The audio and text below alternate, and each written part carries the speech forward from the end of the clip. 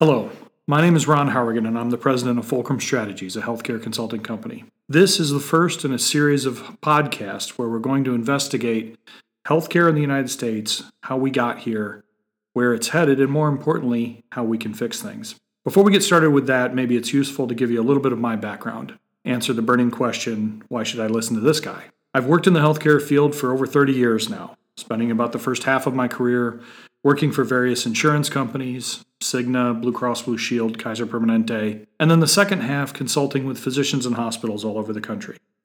So I have seen both the finance and the delivery side of healthcare. I understand how the payers work and what happens when a physician walks into an exam room and deals with a patient, one patient at a time. My educational background is a master's in economics, so I believe I have a pretty good understanding of the economic impact that healthcare has not only in our country, but in the rest of the world. And I'm a small business owner. For the last 13 years, I've owned a consulting company, and I understand the impact that healthcare has on small businesses as they try to struggle to pay for very expensive benefits for their employees.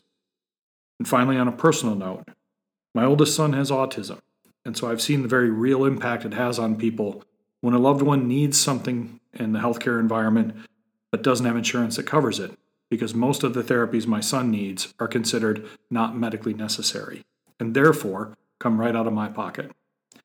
So I won't pretend to say that I have all of the answers. Anyone who does so is either trying to sell you something or is lying to you. But I do think I know what questions should be asked. And I think I've got some good ideas about how they might be answered. If nothing else, it is my hope that these podcasts will spark a discussion, a conversation, a debate, if you will, because we need a whole lot more of that if we're going to find the solutions to what's going on in healthcare these days. So, in this podcast, I want to do a little bit of setting the stage, setting a framework that we can build from for the rest of the podcast. Everybody knows that healthcare has been in the news for over the last decade, from the signing of the Affordable Care Act to the discussions about what many people now call Trump Care or repeal and replace or whatever you want to call it. There's been an awful lot of media attention to this, but very few people truly understand just how big healthcare is, just how much in trouble it is, and what could happen if we don't fix it. So let's talk about that a little bit, and let's set the stage a bit. Now, as any good economist, I love numbers, and I'll try to keep these numbers to a minimum because I understand the narcolepsy that happens when you throw too many numbers at somebody. But there are some statistics and some numbers that are truly, truly important, and we need to understand them. First of all, we need to get a sense of just how big is the healthcare environment in this country. And the numbers are a bit staggering. So let's put that in perspective. Taking healthcare as a portion of the total economy, or how much of gross domestic product gets spent on healthcare, and let's take a look at what that looks like and what it trends at.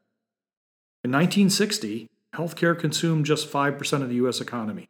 5 cents out of every dollar that transacted was spent on healthcare. Today, that number is approaching 20%.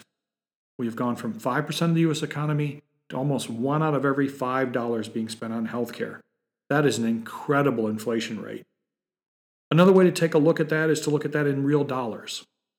The United States spends almost $3 trillion a year on healthcare in our country alone. To give some perspective to that, if our healthcare economy was a country, an entire economy for a country, it would be the 5th largest economy in the world, just behind Germany and ahead of Great Britain and France. That's right, we spend more money on healthcare in this country than Great Britain spends in their entire economy.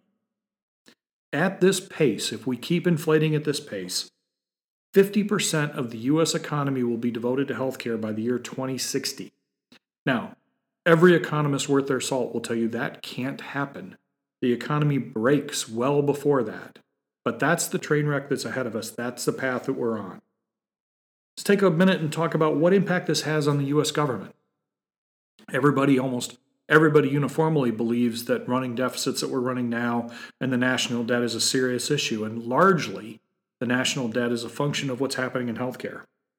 In 1998, not that long ago, healthcare consumed 19% of all the tax revenue that came into the federal government, less than 20%. Today, it's over 30% of all tax revenue, so almost 1 out of every $3 of tax revenue has to get spent on healthcare at the federal level. Another way to put that in perspective is to take a look at the 2016 federal budget. The government in 2016 took in about $2.99 trillion in revenue, $3 trillion in revenue. Social Security and unemployment accounted for $1.31 trillion. Healthcare, $1 trillion. The Defense Department, $541 billion. You add up defense, unemployment, Social Security, and healthcare, and you come up with $2.85 trillion. That means that the amount of money left over to run the rest of the government, everything else the federal government has to do, is $140 billion. That's it. The point there is, you're never going to fix the deficit problem. You're never going to stop running deficits until you can attack one of those three, or probably all of those three.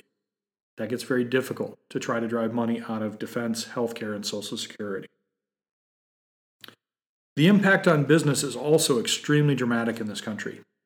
Recently, in an interview, Warren Buffett was asked what the biggest burden on American business was, and the interviewer said that he expected the answer to be something about taxation or regulation. And Warren said, absolutely not. It's not taxation. It's not regulation. It's healthcare. And then the way that only Warren can, he said, healthcare is the tapeworm on American business. And his point was that in this country, we're spending so much on healthcare that in a world economy, in a competitive economy, it's really hamstringing American businesses, and it's going to have to change. The last time we saw an environment like we see today, with trends that are unsustainable, with a complex financing situation, with consumers being allowed to overpurchase, with a belief that it just was too big to fail, that it can't happen. The last time all of those things took place was in 2007 with the housing market, right before it crashed. Now, it's important to take a look at that because it was a very similar environment. We had unsustainable trends, complex financing, consumers were allowed to overpurchase, there was a belief that it would never fail because mortgages had never failed, and it all did fail. And we see much of that same situation today, except healthcare is much bigger than the housing industry. Healthcare in this country today is about 3 times the size of the entire construction industry, of which housing was only one part. In 2008, when the housing market crashed, the housing industry lost 40% of its jobs from peak to valley. If that happened in healthcare today, we would shed 7.2 million jobs. That's more than the entire auto industry put together. That would create an immediate bump in unemployment of over 5% increase from current levels. We've not seen those levels since the Great Depression. And many economists think that that would start to cause a death spiral.